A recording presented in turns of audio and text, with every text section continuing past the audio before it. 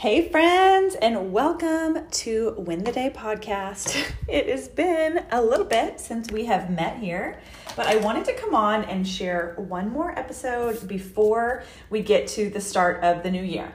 If you have never taken a little break from social media or work during the holidays, I want to really encourage you to do that. It is something that I do every year during the holidays, and I am so looking forward to that. So that's my first little encouragement. If you've never taken a break from social media during the holidays, to be as present as possible. And you know what? I do this because sometimes I lack the self-discipline of getting stuck in the scroll. And so just removing that obstacle is sometimes what helps. And it helps just to sort of get a hard reset. The other reason why I do it is because the week between Christmas and New Year's is literally one of my favorite weeks of the entire year. I love dreaming, vision casting, goal setting, planning, thinking about a new year. And honestly, guys, I did not do this last year at all. I do a little audit every year of my year, and I go back and see how I did on my goals, what my word of the year, what that looked like for the year, and just really take time to look back. And I had nothing to look back on. So if you are feeling the same, like maybe last year you did not have any kind of end of the year, beginning of the year rhythms, you're not alone. It has been a crazy almost 2 years, but 2022 is a new year. So something that I have found is that when I take time off of social media, it gives my brain more space, more clarity to really just spend time with the Lord, praying and journaling and remembering and just looking back at 2021 before we move into a new year.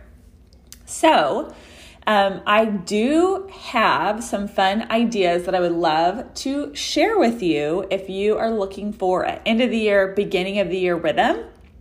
And one of them is this thing that we did.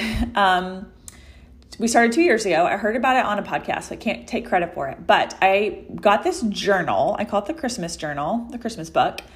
And every year on New Year's Day-ish, we sit down as a family and we really just look at all the memories, all the highlights, all the trips, all of the milestones. Hard things too, not just all the good and beautiful, but we look at the things that happened in our family from the past year. And I sit down by the Christmas tree and I write a little note in this journal, sort of a recap of our year as a family. And then I ask, and as the kids get older, this will get more detailed, but I ask all the kids some of their highlights and I write a little update on each family member specifically. And then we write out some hopes and dreams for the coming year. I tuck it away and I call it my Christmas book because I keep it in my box with all my Christmas ornaments. So when we take all the ornaments off the tree and pack up Christmas, I put the journal in the book and then we don't pull it out until the next year. So what we will do during the Christmas week at some point is pull out the journal and read it aloud as a family. And it is one of the most special things. There's always tears.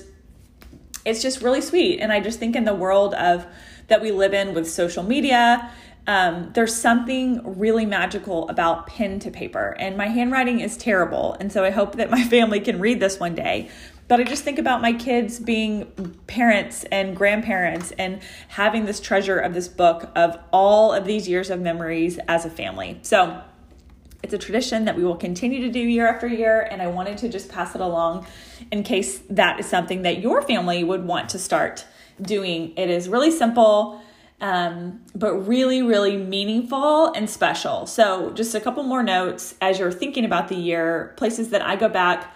I will go back and look at the photos on my phone to sort of jog my memory. I will look at our calendar. I mostly keep things on a Google Calendar, but if you have a paper planner or your Google Calendar, I will go back and read through some of my posts that I wrote on social media, some of my more heartfelt posts to just remember where I was. And if you keep a journal, you could also look back at your journal if you so wish to do that. But it is a great activity and a great way to spend some intentional time with your family. Okay, the second thing that I would suggest, and this is something that Stephen and I do again during the break, is we set out a time to plan our next year. to sit down intentionally, to write goals, to make plans, to put dates on our calendar, to talk about our family finances, all the things. We did this actually for the first time in 2018. We rented, we just had a little room at this local place that we spent a couple of hours going through very intentionally this process. And I created a free download that helps you to do that. And you guys, I resurrected this and I am offering it to you. So it is free on my website. If you're on my email list, you will also get it. If you're not, you can sign up to get it. But in the document, we will lay out what that looks like and how you can create a specific time with your spouse to dream and plan and cast vision and set goals for the coming year. It is, we did it for 2019, and 2019 was one of our most epic years that we had. It was amazing. And I really contribute so much of it to the intentionality that we placed on creating that before the year started. Now, we did a planning meeting in 2020 or for 2020 that went to pot. And then, there's a lot of grace here. Since then, we've had a global pandemic. We've had a baby. We've been home nursing. We haven't been traveling. But now feels like a good time to get back to this intentional planning, goal setting, vision casting for the year. And so I'm excited to give this freebie to you guys. So be on the lookout for that. And if you meet with your spouse to do this, I would love to see. Please tag me on Instagram. I hope that you have a very, very, very Merry Christmas and Happy New Year. And I'm excited to see you back in 2022 for a fresh year.